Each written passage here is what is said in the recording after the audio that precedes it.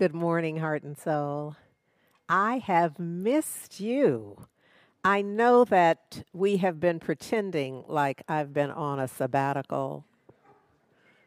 Not so. I have been holding this time as family leave. And this has been an important part of my own evolution, of my own heart expansion. It has been an experience of being in service in a new way. And I'm grateful to now have a bit of balance in that. So I'm still serving in that way. And I'm also back in our pulpit and serving. And my heart is full of appreciation and gratitude for those folks who really stepped up. Because some of you don't know because you weren't really tuned in, but I'm going to act like you were, and that you already know that I was not here for the month of June. And that Reverend Jack stepped up into the pulpit. So we were celebrating the month of June as Pride. We celebrated Father's Day, Juneteenth, and life. And the opportunity to live life more abundantly. So Reverend Jack stepped up, my dear sister, Reverend Twana Malone in Philadelphia stepped up and in, and my brother friend, Reverend Dr. Raymond Anderson, also was here doing all the duty on Father's Day and Juneteenth and Pride, and just had all of that covered in such a beautiful, magnificent way. And then my dear sister friend, Reverend Karen Fry, out of Dallas CSL, was our guest speaker last week. And here I am now. Here I am now. I'm grateful for y'all holding it together the way that you have. And the world has been busy. It has been busy showing us a few things. One, what is our real prayer list?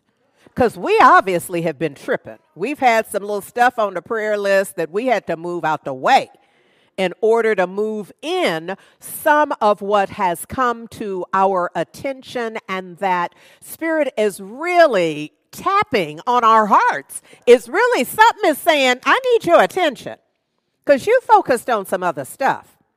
And so here we are now with this huge opportunity of proving, of giving evidence of what exactly is it that we believe.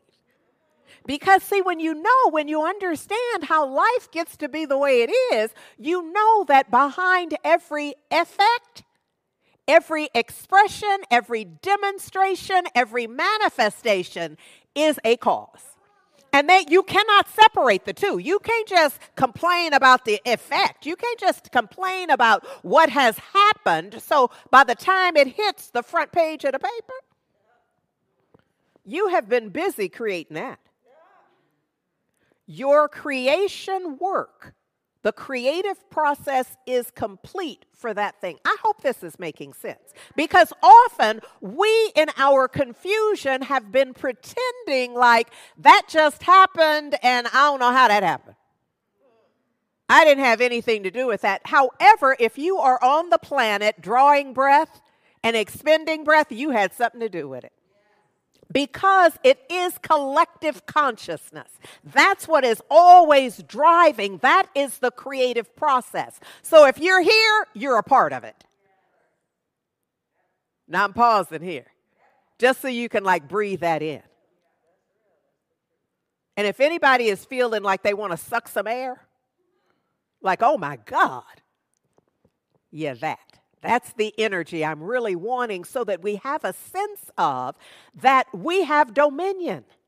That we don't have to just complain and whine and wish it were different, because that same power that we are, that consciousness that called it into being, that same energetic presence can help us to shift it.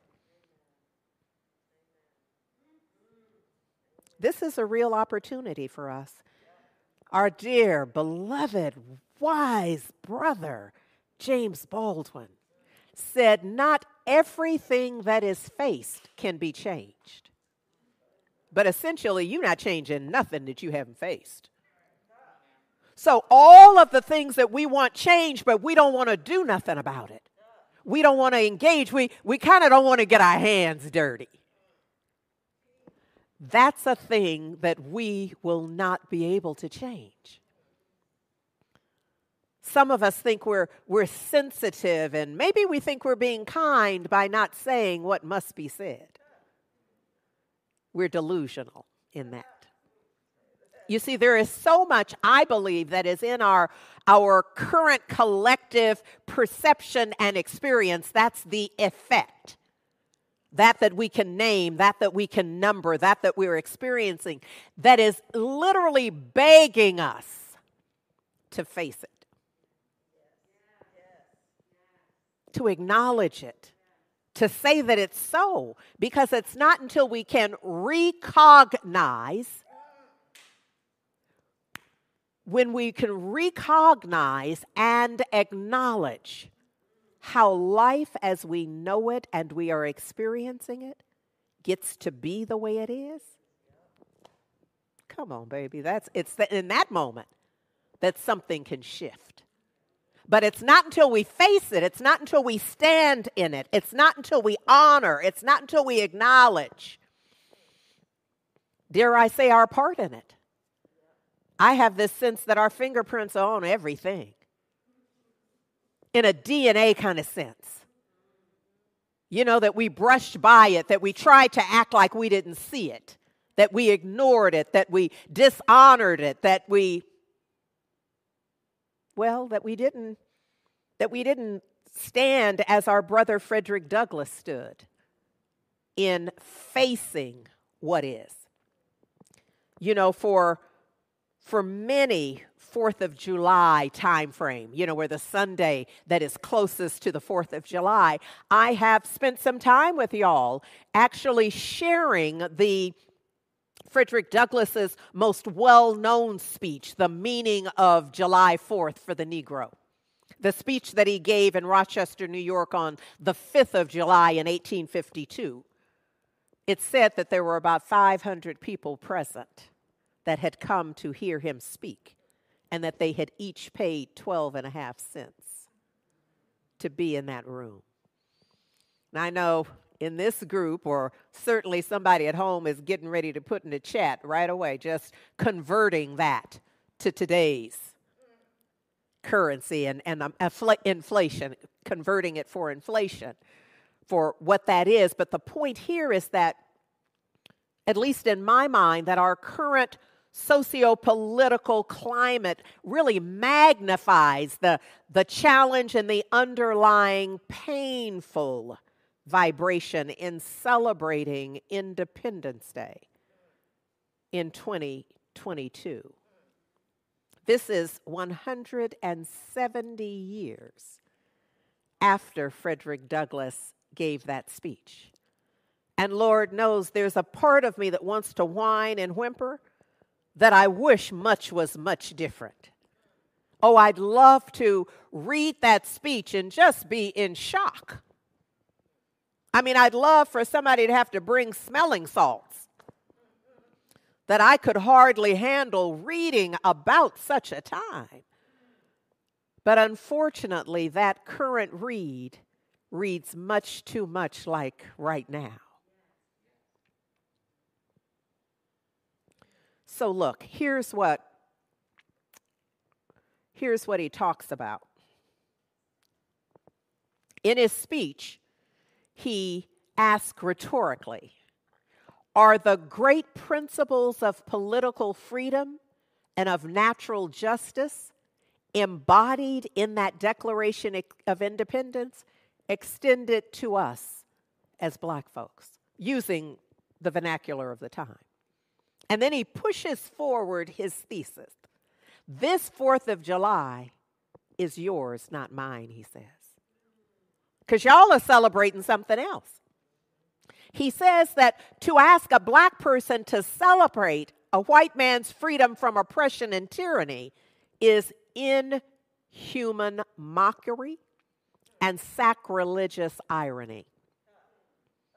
And by this sacrilegious, I think he means the evil defilement of certain stated sacred American ideals. And we still are playing the same game of forking our tongue, speaking out of both sides of our mouth simultaneously, saying that this is what it is. And it's the perfect thing to say. It really is. It's well written in the sense that we would embrace it if only it was what we're up to. If only that was the evidence. And he then and I now know that the audience, those who hear the sound of my voice either in the room or online virtually, or even if you were to watch the recording or listen to the audio later, what I need you to know is that it's up to you. It was up to, he was speaking to that audience in 1852 with an expectation that they would do something different, that they would live in a different way, that they would set the standard a little higher. To the slave, Douglass tells the audience, your 4th of July is a sham. Your boasted liberty, an unholy license for enslavement. Your shouts of liberty and equality are hollow mockery.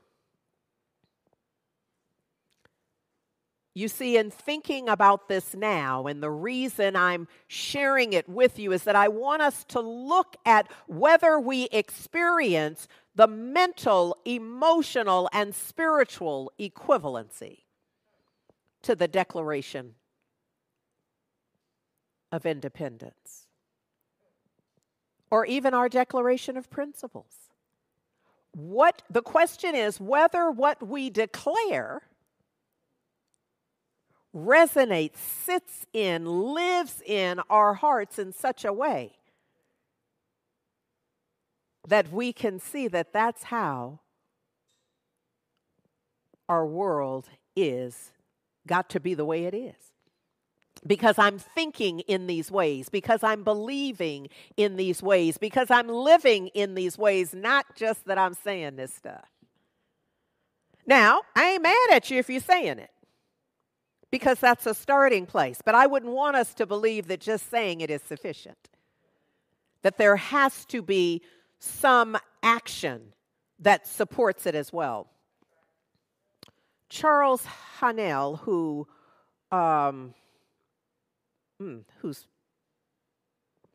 major work just went away from me, went out of my mind, but here's what he said.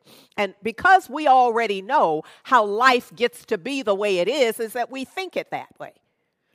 It's that way by right of consciousness. So if you understand that, then you can absolutely get what he says, which is that the world without, the manifest world, the demonstrated world, that thing you can see, feel, and touch, televise, is a reflection of the world within. It can't be. We cannot have any experience that is manifest and demonstrated in physical form that was not first in mind, in heart. And I often say heart, mind, and it's because the wisdom of old really held the heart much like the brain. And science today makes that connection. So I often just blend it and say my heart, mind. Because anything you think and don't feel, it ain't going to really happen anyhow. And anything you're feeling without how do I want to say this? Without the understanding. Understanding is not the word because that takes it too far, because you don't have to understand it. It's believing. Anything you feel but don't believe, it ain't going to happen anyhow. Do you see it's that combination? Do you really get that? That it's the combination of knowing and feeling that brings it. So if your fear is of insects, and you see it, but you don't know it's an insect, it ain't going to faze you. Now, it is an insect, but you don't know it's an insect, so you're not going to feel what you feel with insects.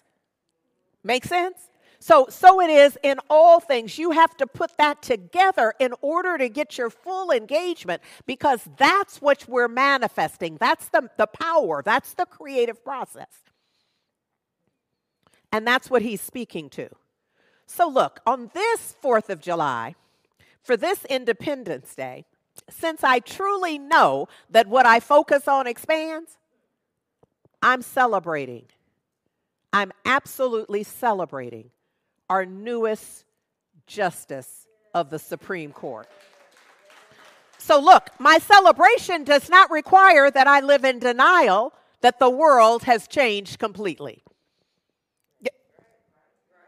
See, I don't have to set aside the world in order to say, oh, come on now. Something is happening here. And because I know that the power of my attention is energetic, so what I focus on expands.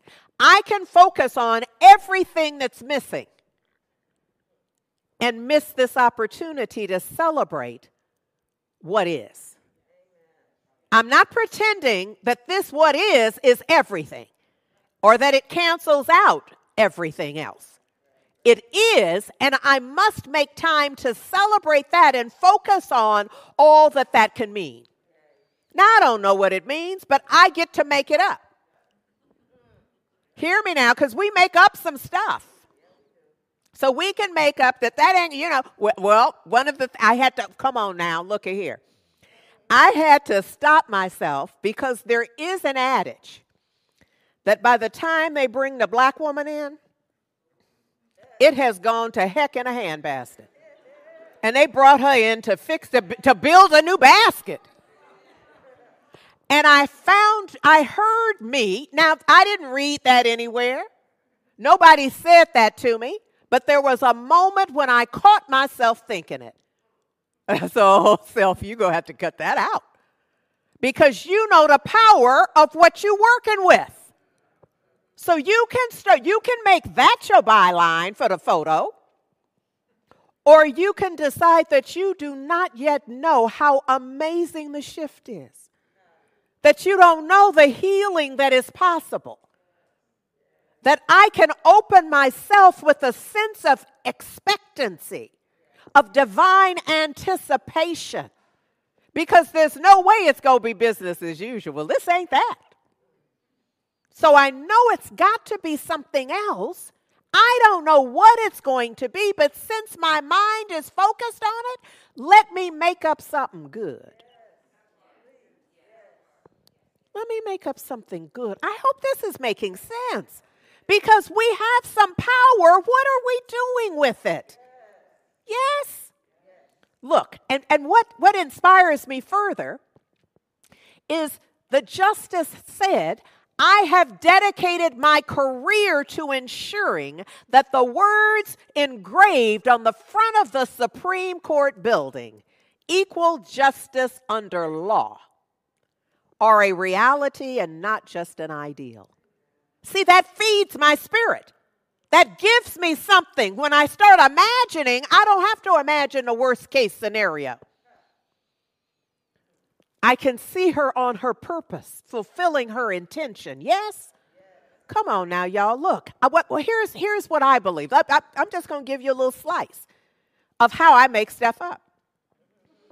I make up that this whole process, when I look at her trajectory, and when she was first nominated, we spent a little time talking about it. So I'm going to ask you to hearken back, and the video lives on YouTube and Facebook, and so do what you need to do. If you don't already know, which kind of means you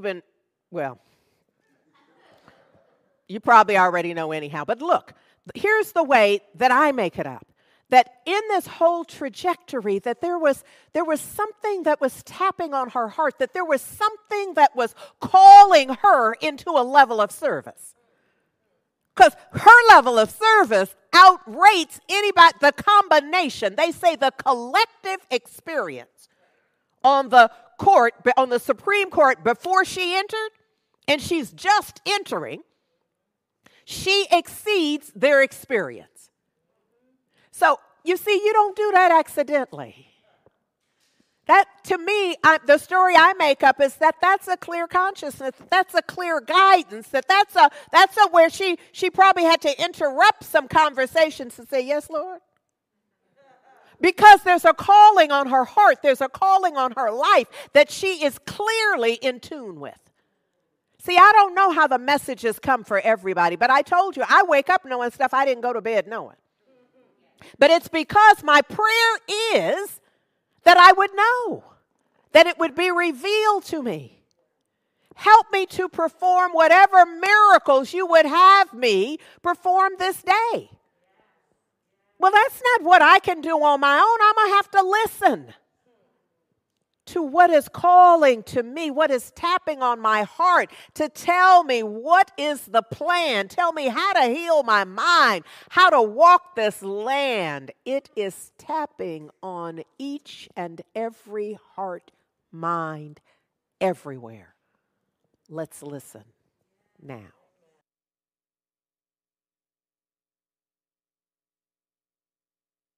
And if you're paying any kind of attention to the world, you know that reproductive rights just on Friday had a significant setback, which has both spiritual and social implications that we must attend to.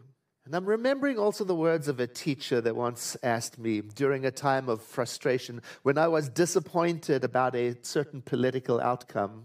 She asked me, Edward, what if this too is part of the unfolding answer to all of those prayers that you and I have been praying for unity, liberty, equality, justice, and freedom? And I was taken aback by the question. Now, she wasn't encouraging me to just give up and just accept what is. No, she was encouraging me to get up, to lift up my vision, and to keep on walking in the direction of this vision that we have of a world that works for everyone, to keep on moving. She was encouraging me to look beyond the way things are right now and to keep on shifting my attention in the direction of freedom for all. For Justice Ruth Bader Ginsburg, that's what it was all about. She was a role model, whether she knew it or not. She was a role model for spiritually minded folk in that she advocated for not settling for the current reality, but to carry on, starting from where we are.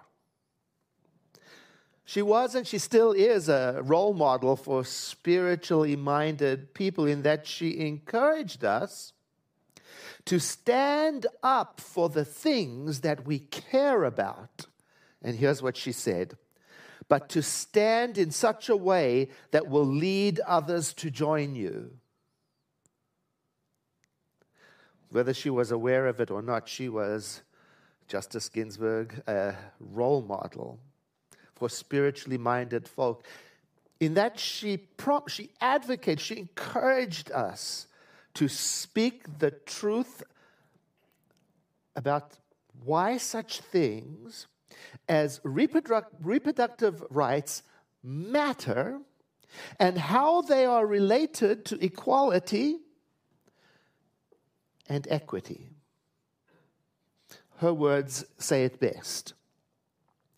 It is essential to women's equality with man that she be the decision maker, that her choice be controlling. If you impose restraints that impede her choice, you are disadvantaging her because of her gender. That's right. And nothing could be more in alignment with Centers for Spiritual Living's global vision of a world that works for all. It's complicated, of course. It's very complicated, which is why we keep messing it up. Why we keep forgetting the innate power that we have to have dominion in our lives. When Dr. Edward, who is our elected spiritual leader for Centers for Spiritual Living. And Heart and Soul Center of Light is a founding affiliate of Centers for Spiritual Living. When it first started and we brought a couple of organizations together, Heart and Soul chose to continue to be a part of the organization in its new form. So we are founders in that and committed to the principles, committed to the declaration of principles. We are committed to a world that works for all. Now, we're not pretending like we know exactly how to get there, but we have some clues.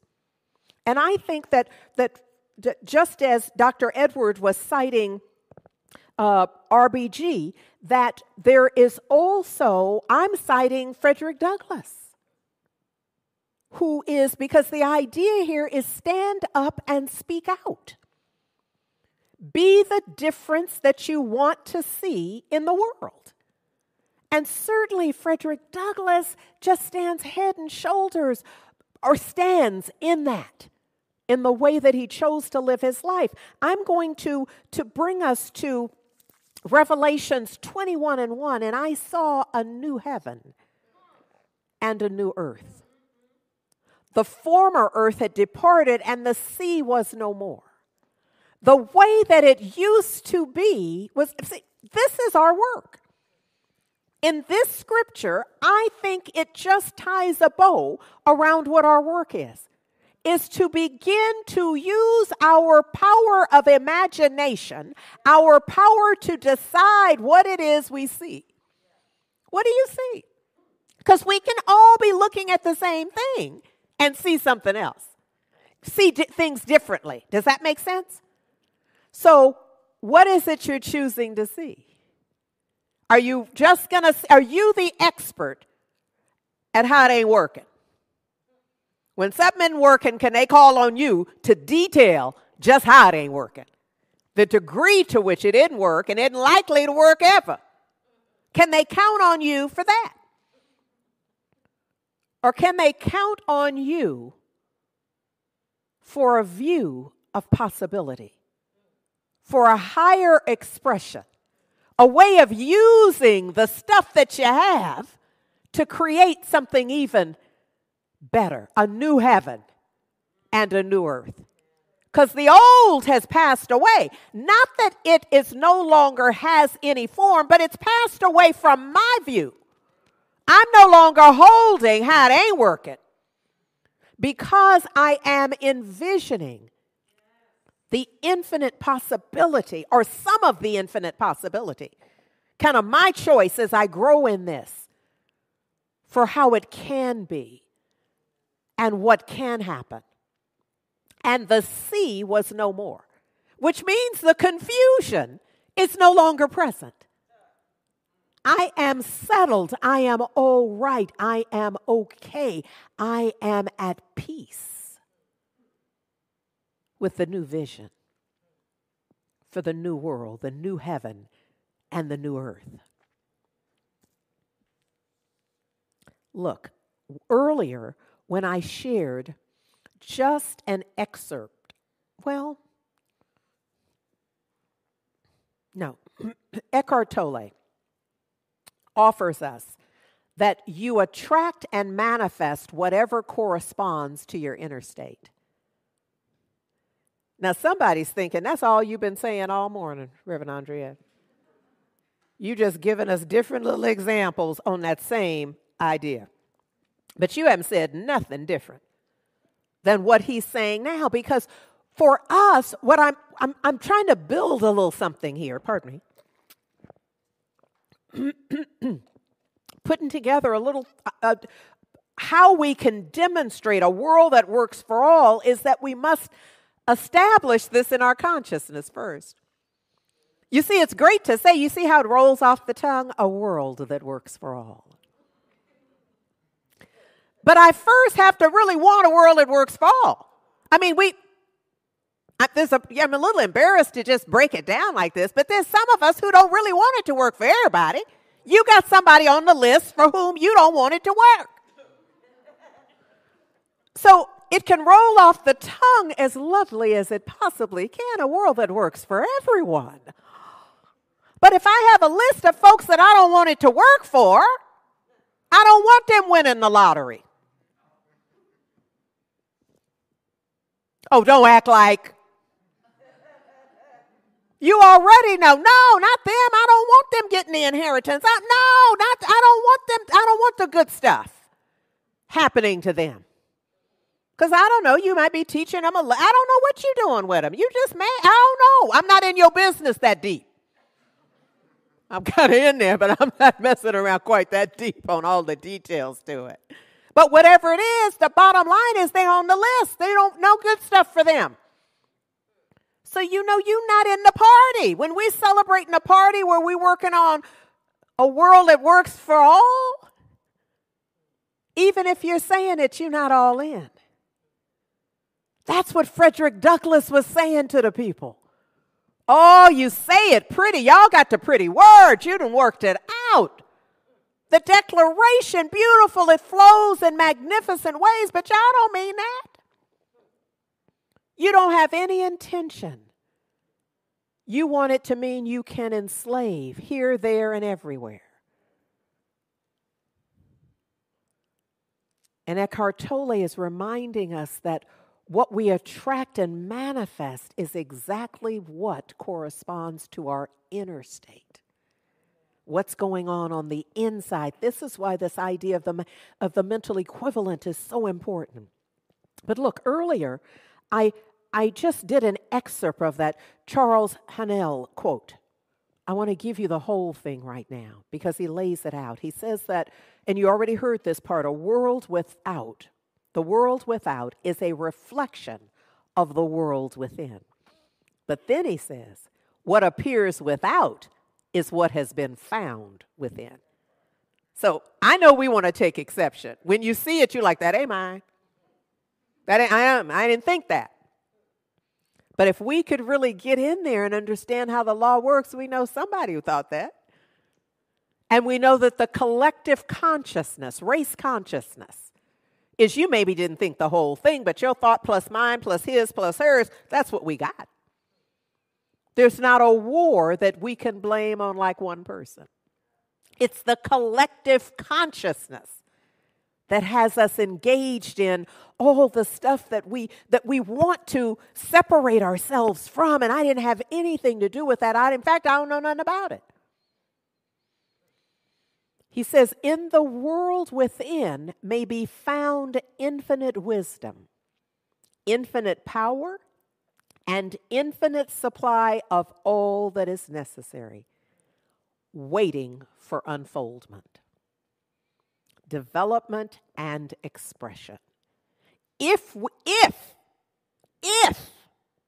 and when we recognize these potentialities in the world within, they can then take form in the world without. A lot of us have been at a point in life where we are asking, why didn't my prayers work? I've been praying about this. Why hasn't it manifest? And my prayer is that you're getting a sense that, well, I don't know, where I grew up, we used to say you got to bring some to get some. I don't know what they said on your block. But on mine, I came to understand that it's also a spiritual principle. That you have no right to expect a divine unfoldment out of an evil thought. And by evil thought, I mean thoughts of separation and division. We're not going to get to a world that works for all by planting seeds of who can't be in the all. They get some. It's when you come to peace with a world that works for that one and her and him and them. When you get there, you are then officially on the team. On team, a world that works for all. Look at here, Madiba. Nelson Mandela wrote this in his autobiography. He says, "It was during those long and lonely years that my hunger for freedom of my own people became a hunger for the freedom of all people. A world that works for all. I knew as well as I knew anything that the oppressor must be liberated just as surely as the oppressed. A man who takes away another's freedom is a prisoner of hatred. He is locked behind the bars of prejudice and narrow-mindedness. I am not truly free if I'm taking away someone else's freedom. Just as surely as I am not free when my freedom is taken from me. The oppressed and the oppressor alike are robbed of their humanity." He said, "When I walked out of prison, that was my mission, to liberate the oppressed and the oppressor both." Can you see that in his heart mind, it's a world that works for everyone? We could all agree, if he hadn't written it this way, if he had said that his heart broke for his people and the people who looked like him and the people he knew was oppressed, and that was his audience, if that was the group for whom he wanted to pour everything he knew into, we would all understand. We would donate to the cause. But he's expanding our consciousness in his practice. He's saying, oh, that's not enough. That doesn't change the thing in the way that it has to change. In order to have a world that works for everyone, we got to include everybody, everyone, all in the shift. He says, we have not taken the final step of our journey, but the first step on a longer and even more difficult road. For to be free is not merely to cast off one's chains, but to live in a way that respects and enhances the freedom of others. Dare I say, the freedom of all. The true test, he says, of our individual and collective devotion to freedom is just beginning. His words are true right now in this very moment for us. My sense is that this true test requires our full intention, attention, commitment, and engagement in doing our own inner work, shifting, healing, whatever it is we need to shift and heal. I'm going to invite you to summer school because we all got something to shift and heal. I'm just saying. And because it's virtual, wherever you are, tune in around it. This notion of us healing, doing our own inner work, our individual work, but also working together to transform and create a world that works for all. And even as I said, create a world that works for all, my spirit says, you don't have to create it, it's already there. You have to uncover it. You got to get your gook off of it. Your twisted thinking, you have to, our work is to clean it up so that you can see it. Y'all know all of the stories, all of the analogies, all of the mythology, all of the fables that have in common that the thing was already there. What had to happen in the process was the uncovering, the chipping away of it, the pouring pure water on it, that the gook would melt away or be washed away, that it's a world that works for all is there. We just got to get to it. We have to give it the space to unfold in us. Because it's not, if anything I've said so far, the bottom line is, if it's not happening in you, you can forget looking for it on the news or on the headline for the paper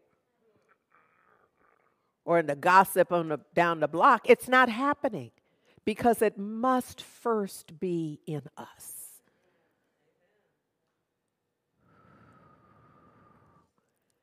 And here's the thing that Madiba makes so clear to us, is that our work is never just about ourselves. Ourselves as an individual, or ourselves in the collective that looks like us, sounds like us, has shared experiences, that it's always about the ones who know helping the ones who don't. That there's something about recognizing that our value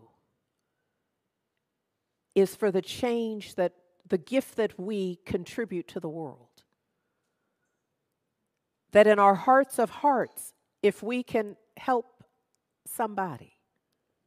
You see, my highest value is contribution. If you look at the trajectory of my life, you will see that I don't hang out anywhere I can't contribute. That contribution is absolutely my highest value. I have to be able to contribute. And what I know is that if I can help somebody wrote a song about it, said, my living will not be in vain. I'll know that my living, that my life's purpose is valued. That's how I will know. Now, somebody would say, well, you should know anyway. I'll know because I'm helping somebody, because I'm contributing the gifts that I have to contribute. And I will know without any question, doubt, or fear that my living is not in vain. This is where I would typically do, and I am, a version of a closing prayer. What I am choosing to use today is our Declaration of Principles. Centers for Spiritual Living was actually founded by Ernest Holmes, not as Centers for Spiritual Living, but as another organization that ultimately became that. And so what he wrote and what was published in the 1927 Science of Mind magazine is statements of what it began as what I believe, is what Ernest Holmes wrote, what I believe, and evolved into what we believe. And so I'm going to ask you to just come into a centered place of awareness and willingness, an open heart, mind, a divine availability to know and know that each of us knows. I am knowing right now in divine recognition that there is one life. And that that life is whole, that it's perfect, that it's complete in every way.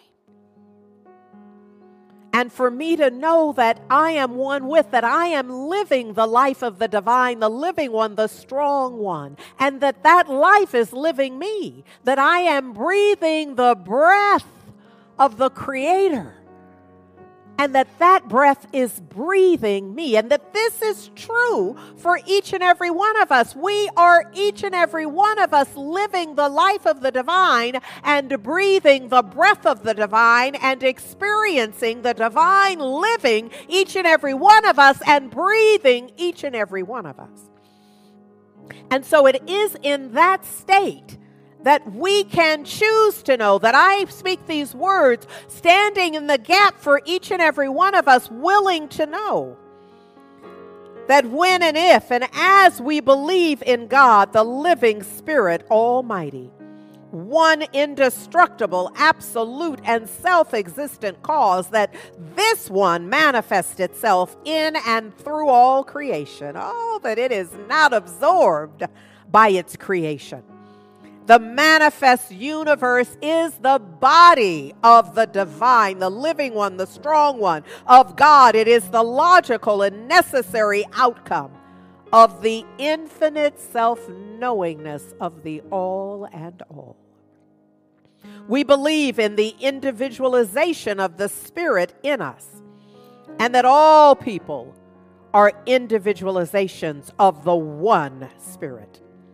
We believe in the eternality, the immortality, and the continuity of the individual soul forever and ever expanding. We believe that heaven is within us. When we see a new heaven and a new earth, we are seeing the shift first in us. We believe that heaven is within us and that we experience it to the degree that we become conscious and honoring of it. We believe the ultimate goal of life to be a complete emancipation from all discord of every nature, and that this goal is sure to be attained by all.